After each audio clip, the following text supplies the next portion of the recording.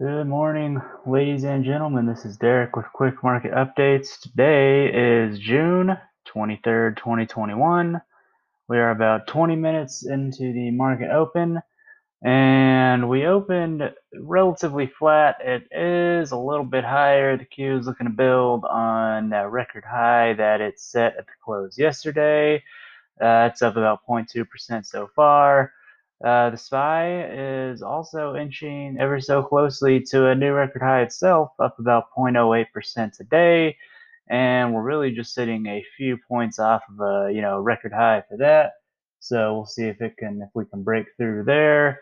The Dow right now is about 0.01% down, so it's really right about where it closed yesterday. Not a ton of movement there.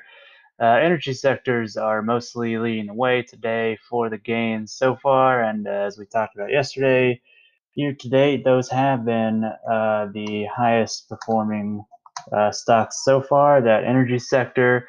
So we'll look to see what happens there for the rest of the day today. Bitcoin is back up above $34,000, which is really good news.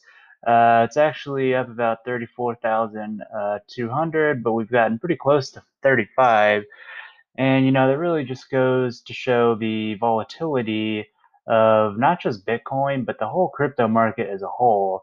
I mean, just yesterday, we were way down to below 28,000 for Bitcoin. Huge drop off. The crypto market as a whole was down 10 to 15, maybe a little more percentage points, depending on which coins you're looking at. So, the fact that we've already recovered all of that 24-hour loss really goes to show how volatile and how crazy this crypto market is right now. It really is kind of like the wild wild west.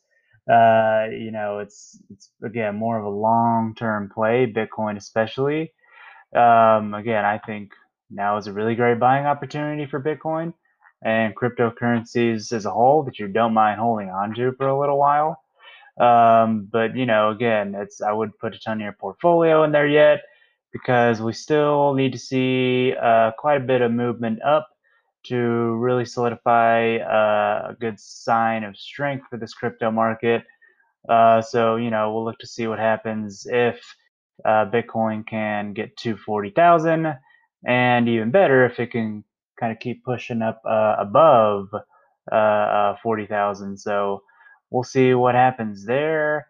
Um, it really is going to come down long term too to if can Bitcoin miners really get out of China, because China doesn't seem to be shifting their stance anytime soon on cracking down on cryptocurrency transactions and Bitcoin mining. So, I think maybe a large part of this kind of sudden bounce to the upside here is the fact that people, Bitcoin miners and crypto aficionados, are really kind of waking up to the fact that, hey, there we can go a lot of different places to mine Bitcoin. We don't have to keep this in China, especially if they're not going to be nice to us, right? There's other countries that would love to have the business from that. And again, later on down the road, we can look at some more environmentally sustainable ways to mine Bitcoin and other cryptocurrencies if needed. So we'll see what happens there. It's really interesting time in the crypto markets right now, so we'll definitely keep an eye on that. Gold is still sitting at about 1,790 an ounce, almost at 1,800. So we'll see what happens there with that traditional store value against the dollar. The volatility index continues to fall a little bit. We are at 16.5 more or less, so good sign there. So hopefully, we can continue this weekly upward momentum. Hopefully, you can make yourself some money. As always, be sure to stick to your trading plan. Short-term trades, really try to get that emotion out of your trading because that really is what does you in. And long-term trades, just keep buying in, right? Historically, if you just track the performance of the S&P with an index fund, it's going to go up, right? There's ups, there's downs, of course, but over time. It definitely continues to go up as we grow as an economy and as we continue to grow and get better as a country. So pretty good news today, albeit a little uneventful so far. We will see what happens for the rest of the day, and we will see you back here at market close. Have a wonderful Wednesday.